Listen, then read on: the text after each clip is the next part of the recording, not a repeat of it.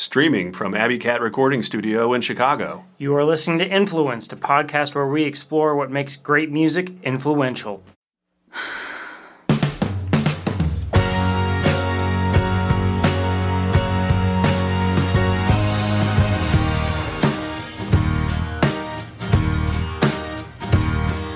I steal a few breaths from the world for a minute, and then I'll be nothing forever. And all of my memories and all of the things I have seen will be gone, with my eyes, with my body, with me. But me and my husband, we're doing better. It's always been just him. Awesome. Welcome to the newest episode of the second season of Influenced. I'm Blake Sokoloff, I'm Robert Dean. and this week we're doing one of the newest artists we've ever covered on the podcast. We're doing Mitski, kind of seminal 2010s indie rock and indie pop sensation who's taken over the indie waves, and she's been one of my favorites since I can remember in my college days. I've seen her 5 times, I think 5 times. Yeah, I felt like she would be a great addition to our second season of the podcast here. Maybe move our average age of our artists down a good 20 years. Yeah, at least. Yeah, definitely. So Yeah. just the kind of beginnings of her career. She's had kind of a pretty all over the place upbringing. She was born in Japan to a Japanese mother whose name she uses these days, and an American father who worked for the State Department. I don't believe Mitski and her father are that close these days. Mitski and her family, kind of because of her father's job for the most part,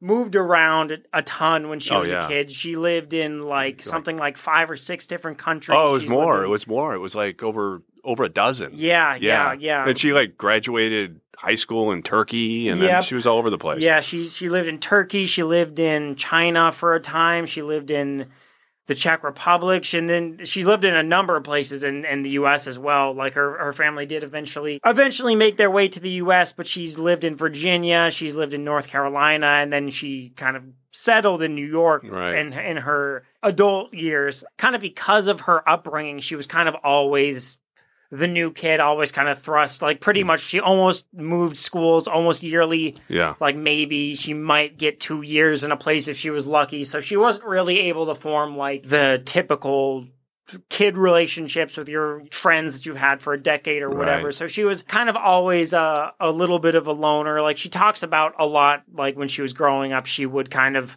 almost reinvent herself whenever she went to a new school. Sometimes she'd be the really quiet girl. Sometimes she'd be a party girl. Sometimes she'd be a nerdy art kid or something. She talks about specifically this one time where she I think it was during one of her time in Virginia.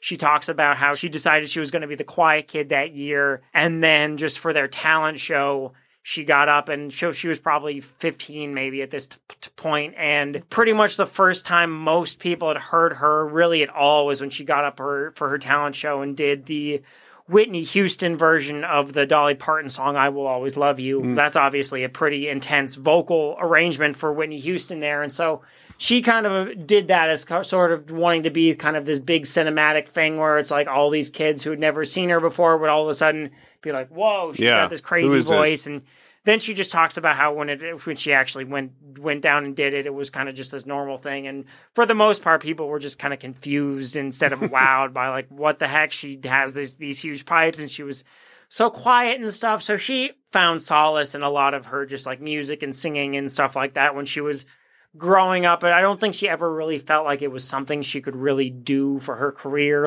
She kind of talks about how it took until she was 17 or 18 to really write her first song. And because she was traveling around so much, she didn't ever really get the chance to really get into a type of music. She talks about how for the most part, her music taste growing up was kind of just the pop music, the American and English pop music that would kind of just get popular wherever she was, kind of just the massive, the Spice Girls and Britney Spears and NSYNC and things like that, which are, they're great pop songs, but it's definitely just a kind of a whatever you're hearing on TV or on the radio kind of relationship with music. And she talks about how one year when she was like 16 or 17, she just kind of came home from a party where she was just kind of on her own at this place, in a kind of a place where she didn't really know anyone. And so she came home and there was just like an old little keyboard in her bedroom, and she just kind of sat down at the keyboard and just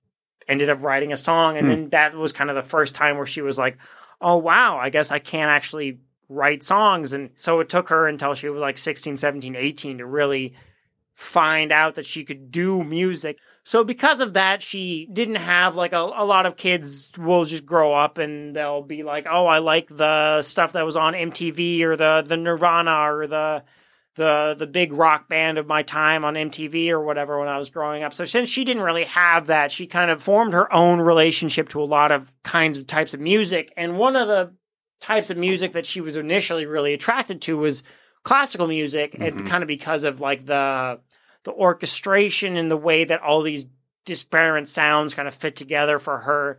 And for her at that age, it felt a little bit more maybe authentic, or maybe more like something she could envision herself making or doing than something like an NSYNC song or something on the radio that sounds like pitch perfect and everything like that. So one of her favorite pieces she's talked about a number of times in interviews is the piece by Igor Stravinsky, The Rite of Spring. So I'm going to play a quick passage of The Rite of Spring for you guys right now. And this is just a recording done by the Royal Liverpool Philharmonic Orchestra from 2016 or 17. So this is a quick portion of The Rite of Spring, an early classical influence from Mitski.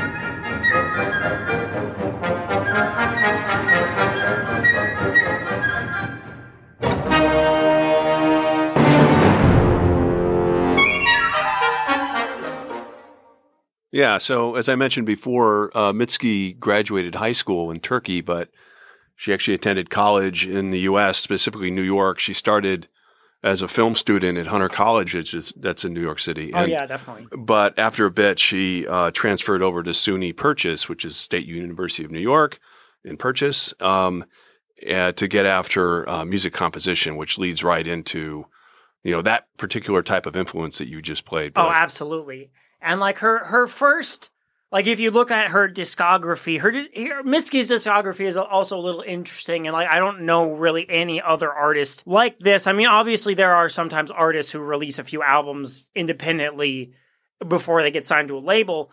But with Mitski, it's kind of interesting in that if you look at her discography, she's got 6 albums now.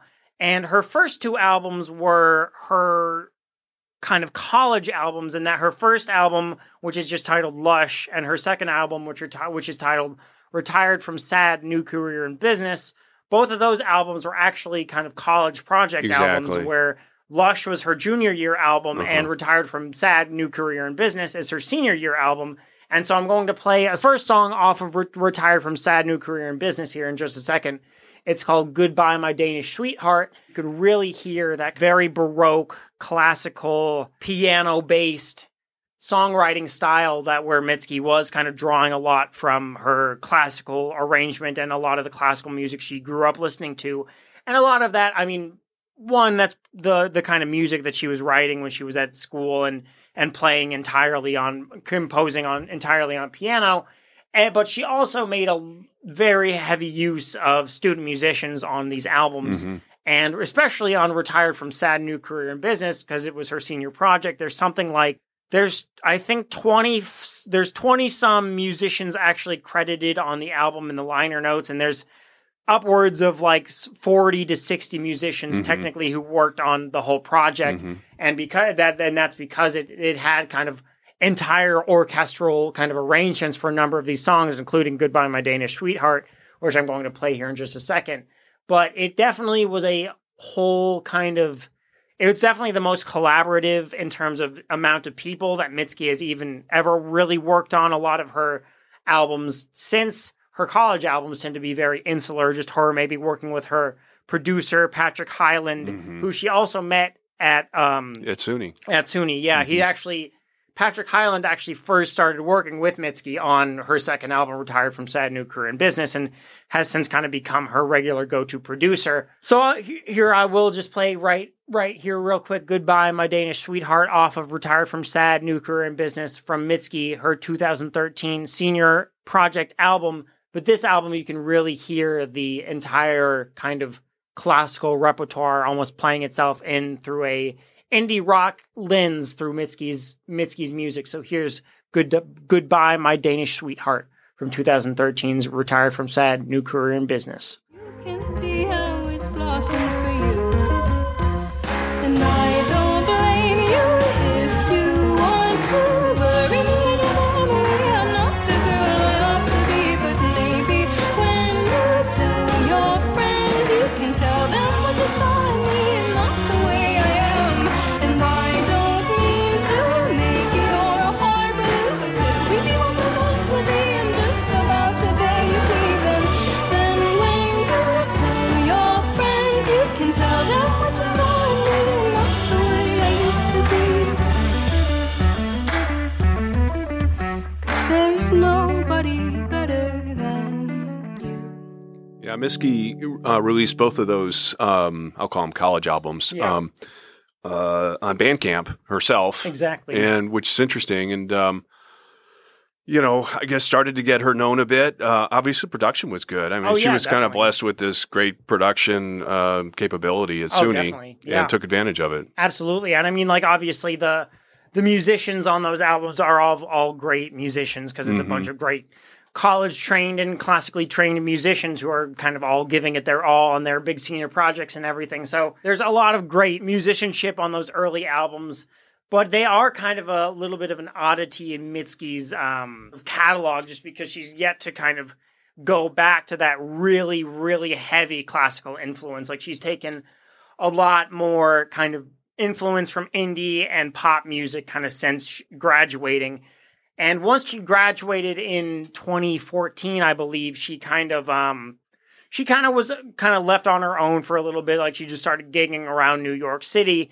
And because of that, so like, because she was on her own, like when she was playing in a lot of those college shows, they would be like a lot of college showcases at nice venues, or at least college venues and things like that, where a lot of times they would have a grand piano set up and kind of the space for all the musicians and everything. And once she was graduated and kind of playing on her own, she started realizing like, oh, wait, it's a lot more difficult to kind of get all this gear and everything that I need for these shows when I'm trying to play this like kind of classically influenced music. There's a number of interviews where she tells this specific story about how, because a lot of her early music was very keyboard driven and piano written and everything like that. And so when she would go to play gigs, she would have to take this really massive 88 key keyboard with her on, and she would try to get it on the subway in New York, and she just always felt like ridiculous, and everyone would be giving her dirty looks because she'd be taking up an extra seat just with the keyboard or whatever. So she was just like, I need to figure out a better way to gig in New York City. And so she figured out that one of the easiest things to take around is just a little guitar. So like, she kind of taught herself guitar. I mean, I think she already knew like the basics and everything, and she was already a great musician. So it probably wasn't a major deal to learn guitar, to learn how to songwrite on guitar, but that kind of led her into a kind of a whole other realm of kind of songwriting and influences. Yeah, I mean, as she traded in the piano for the guitar, one of the bands that really she thought a lot of over the years was the Pixies. Definitely. Absolutely. And so this more guitar-oriented music that she sort of just stepped into. After kind of, I wouldn't say walking away from the piano, but really taking up guitar and putting that in the forefront. Absolutely. And like obviously like the Pixies were a seminal late 80s and early 90s kind of alternative rock band. And that kind of alternative sound is definitely one of the main drawing points that she was kind of aiming for with her music once she actually graduated from college. And then she pretty shortly after she graduated from college, she was actually able to sign a record deal with Dead Oceans, who have been kind of an indie rock label since like the early 2000s. I think they were formed in 2006 or 7. But they've been a place that's signed a number of indie rock bands before Mitski, like a lot of bands like A Place to Bury Strangers and some other kind of shoegazy and kind of influenced bands like that. And since Mitski, they've signed a lot of very famous artists like Phoebe Bridgers and Japanese Breakfast and things like that. But going back to the Pixies, Mitski was very influenced by like kind of very, very in-your-face kind of style. And I think she wanted to kind of change things up a little bit just because she had been making kind of classically orchestrated music for so long that she wanted to kind of go back to something a little bit simpler. So here is Wave of Mutilation off of the Pixies' 1989 album Doolittle. So here's Wave of Mutilation by the Pixies from 1989.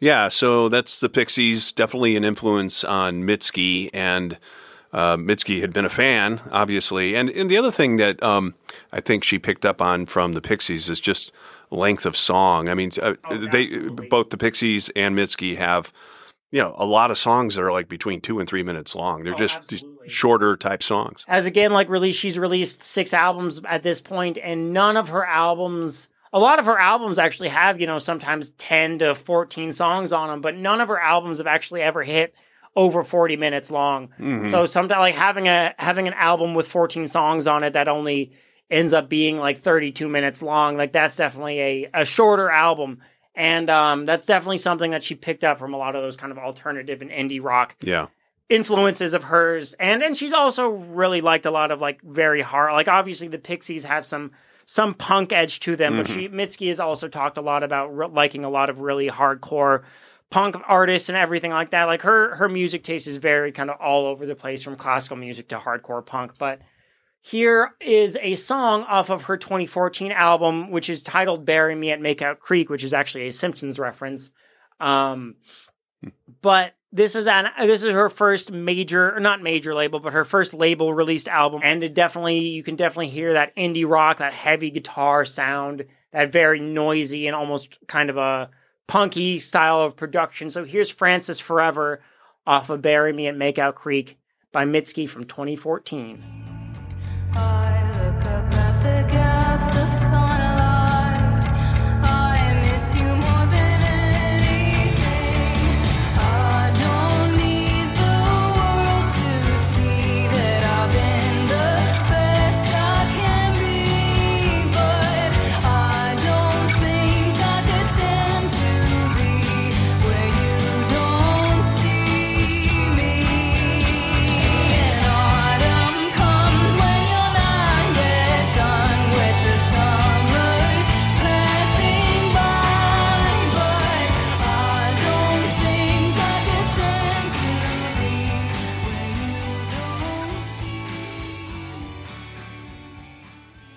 Yeah, I mean, you can definitely hear the departure from the albums she put out in college. This is right out of college, 2014. Absolutely, yeah. And definitely a big departure from what she had been doing that was more classical. Definitely. And she, one of the things she talks about, like, once she kind of started doing this very guitar-heavy music, she started talking about how one of the things she was kind of drawn to about that guitar-heavy music is that she could make it feel pretty live, and, like, she was kind of inspired by a lot of bands that were actually kind of older 60s and 70s bands that were actually tracking songs live on the floor. Like, she's mentioned the Kinks a few times as being like an influence for that kind of really raw, in-your-face kind of guitar sound and style that she was kind of going for on some of these albums. And this is definitely something that she kind of continued on from Bury Me at Makeout Creek to her next album, which is called Puberty 2. But before I play something off Puberty 2, I do want to just play a quick snippet. I mean, you guys will likely know this song. It's one of the Kinks' bigger hits, but All Day and All of the Night,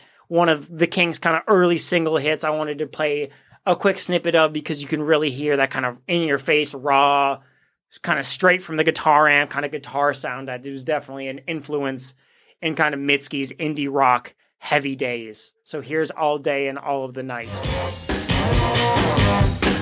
I believe that you and me last forever. Oh yeah, all day and night I'm yours, leave me never. The only time I feel alright is by your side. Girl, I want to be with you all of the time, all day and all of the night. All day and all of the night. All day and all of the night.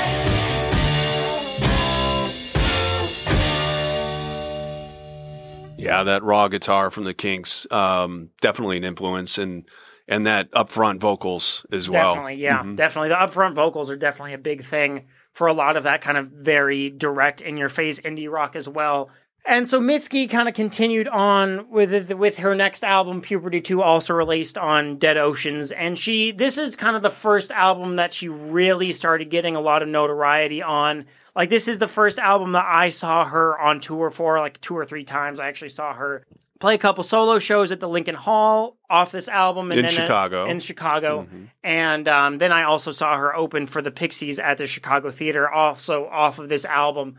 But this album also kind of got her first few songs that actually started getting some radio play on alternative and kind of rock radio, which would be Your Best American Girl and the single I Bet on Losing Dogs. Both of those songs, which are actually right next to each other in the track list of Puberty 2, were kind of the first songs that started kind of blowing up online and kind of around the kind of indie rock scene where people were like, oh wow, this Mitski is kind of one to watch and something like that. So I'm definitely going to play a bit of I Bet on Losing Dogs here by Mitski, and you can definitely hear that kind of continued appreciation for the kind of loud, in-your-face, kind of almost grungy, kind of quiet, loud dynamics, which is definitely something picked up from the Pixies and bands like the Kinks who kind of perfected that quiet, loud, quiet dynamic. So here's I Bet on Losing Dogs off of Puberty 2 from 2016 by Mitski.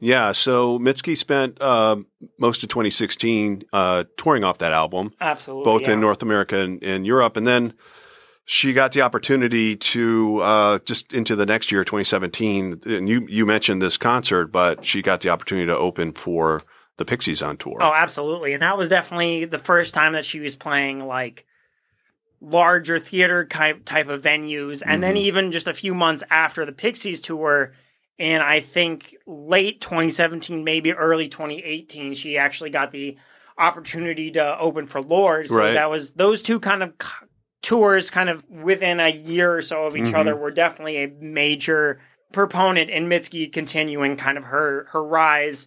And she also was kind of beginning to re-experiment with some more sounds, like on her first 2 albums that she made in college were very experimental sound-wise. And then she got signed to Dead Oceans. And I do think part of it was due to the simplicity of like wanting to tour without like a massive band, because when she was touring off of Bury Me at Makeout Creek and Puberty 2, she was touring with a pretty bare bones kind of punk rock band lineup where it was just her singing and playing bass, then one guitar player and one drummer, so no keyboardist, no second guitar player or anything. So the style of her live shows was almost a little bit punky, and she would usually come out and play sometimes 3 or sometimes 5 songs, just her solo and guitar at the end as well. So as she started playing these bigger shows in theaters and arenas with the Pixies and Lorde, she's kind of started branching out. And I think I would have to double check my exact timing there, but I believe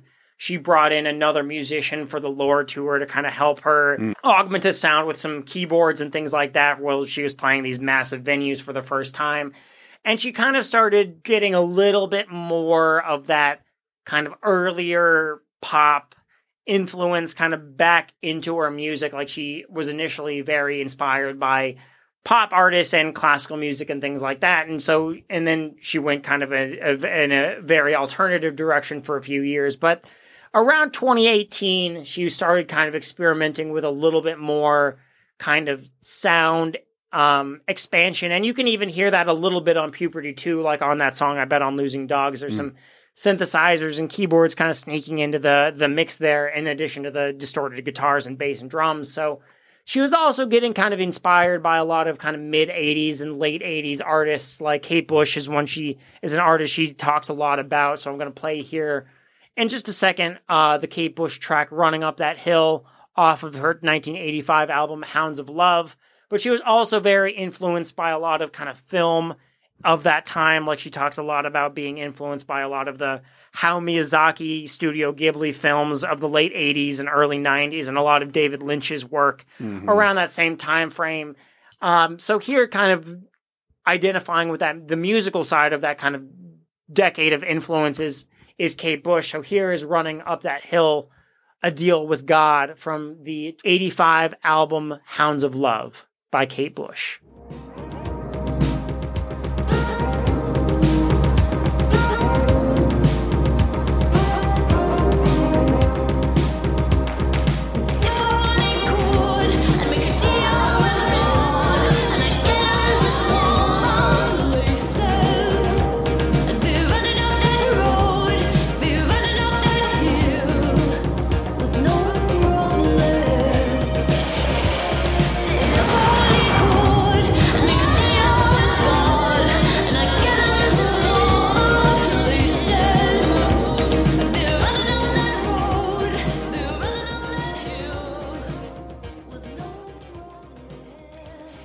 Yeah, I really like how Mitski took that influence from Kate Bush, kind of that classic, never get old type of sound, and just just excellent not only excellent vocals, but great lyrics, which Mitski's known for. Definitely. I mean, Mitski's lyrics are kind of the forefront of all her songwriting, absolutely, and like that very kind of late 80s, early 90s, very lush synthesizer and kind of drum machine production is definitely something that Mitski was kind of leaning towards more on her albums after Puberty 2, like her 2018 album Be the Cowboy, which is kind of her biggest album to date, featured kind of some of her biggest hits, which I'm going to play probably her biggest hit for a lot of her career, which is the song Nobody off of Be the Cowboy, which is the first single of that album as well. You can really hear kind of an immediate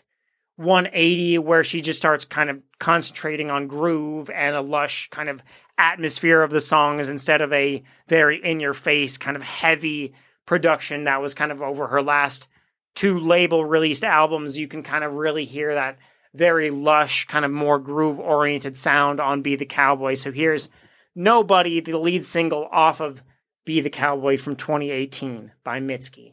And this is probably one of her biggest, if not her biggest hit so far in her career. I've been big and small and big and small and big and small again, and still nobody wants me. Still nobody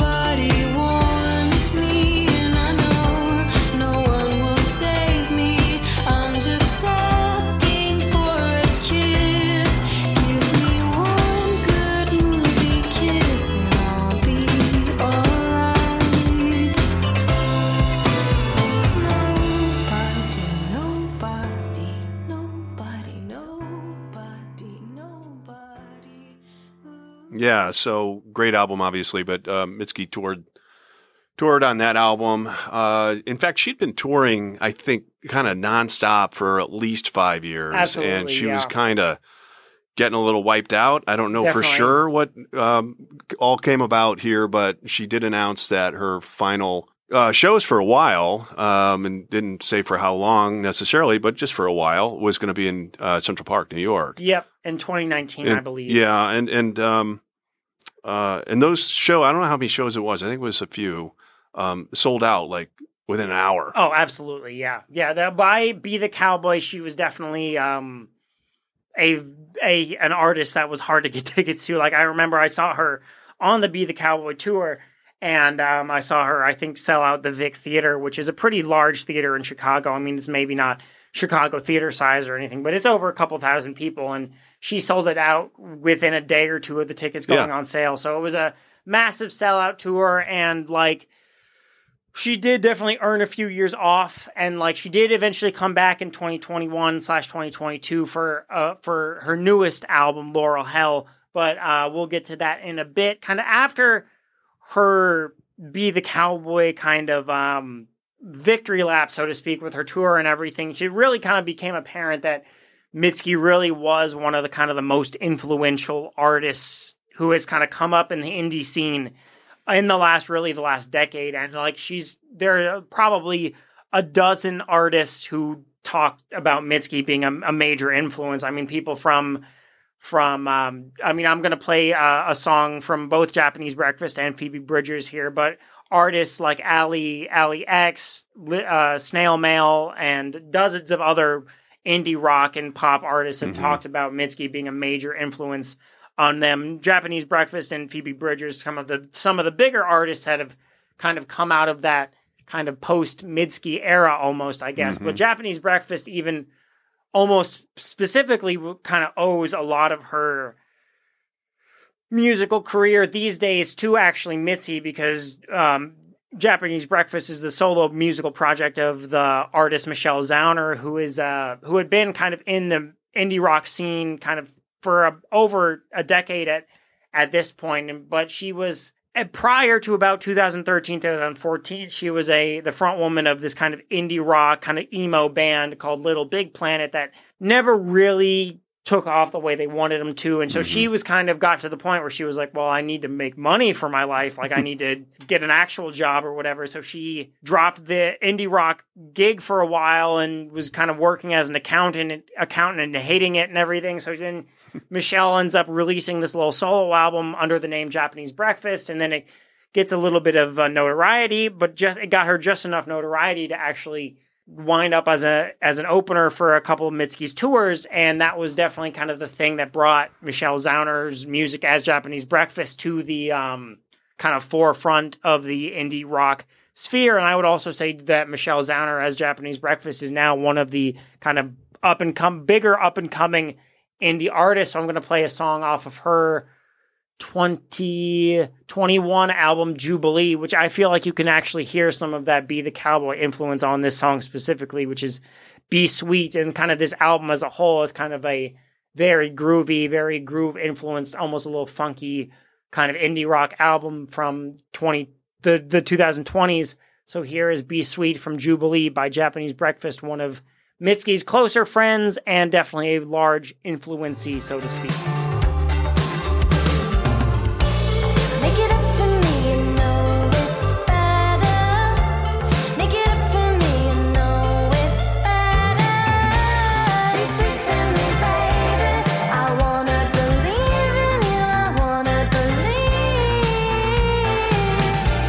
Be sweet to me, baby. I wanna believe in you, I wanna believe in something.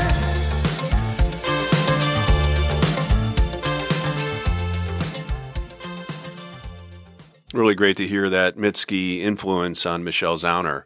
Oh, absolutely. And they're definitely very, very, very close friends. Yeah. And another major kind of indie rock. I mean, this Phoebe Bridgers is honestly probably the biggest indie rock star that's in the music industry these days. I mean, she's had kind of a meteoric rise off of her most recent album, But she also touts herself as a major kind of influencee and supporter of Mitski.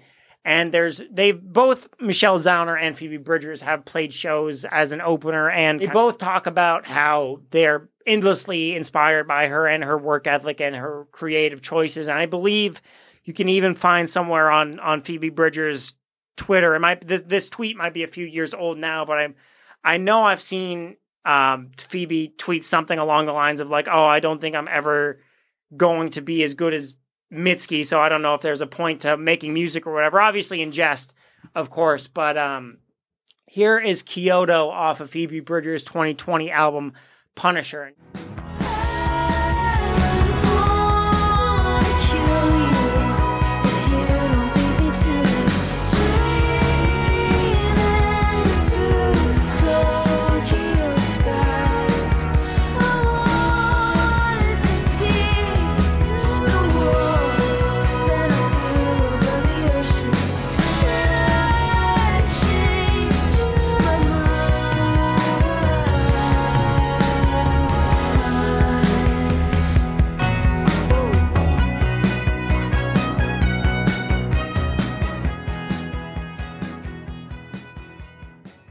Well, one other thing that's kind of cool about covering a relatively newer artist like Mitski is it's going to be really kind of fun and interesting to see what influencees come out in the future. Oh, absolutely. And I mean, Mitski is definitely still well into her music career. Like she did take she took about a 4-year break from 2019 to about 2022, but she did recently kind of return with her most recent newest album called Laurel Hell, which we're going to kind of close out the podcast with a song off of Laurel Hell called The Only Heartbreaker, which actually is another one of kind of Mitski's bigger songs. It's probably the biggest song off of Laurel Hell, and it actually kind of another just sign of Mitski's kind of, I guess, placement in the music industry these days, but The Only Heartbreaker actually made it onto Obama's last, I don't remember if it's a summer playlist or if it's an end of the year playlist. It's like an annual playlist. Yeah. Barack Obama, yeah. But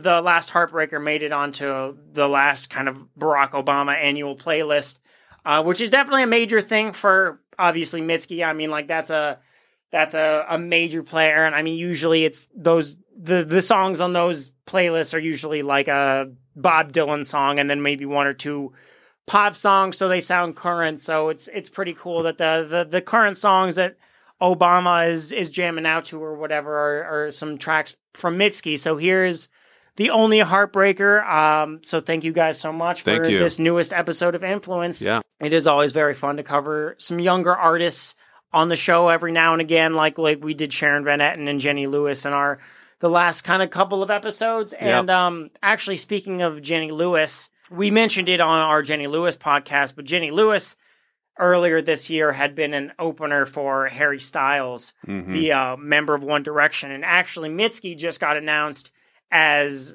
the opener for like the next portion of Harry Styles' tour, which is kind of interesting to go from Jenny Lewis to Mitski. He's definitely keeping an eye on kind of the indie rock and pop scene, which is kind of an extra cool little thing. I mean, it would definitely make going to a Harry Styles show better for me if Mitski was the opener. Here is The Only Heartbreaker off of 2022's Laurel Hell by Mitski. And thank you guys so much for listening. This has been Influenced. I'm Blake Sokoloff. I'm Robert Dean. And you can actually follow us now on Instagram, on social media at influenced.podcast. You want to stay as up to date as possible on our recent episodes and everything like that. So thank you guys so much. This is The Only Heartbreaker off of Laurel Hell, Mitski's 2022 album. So thank you so much. This has been Influenced.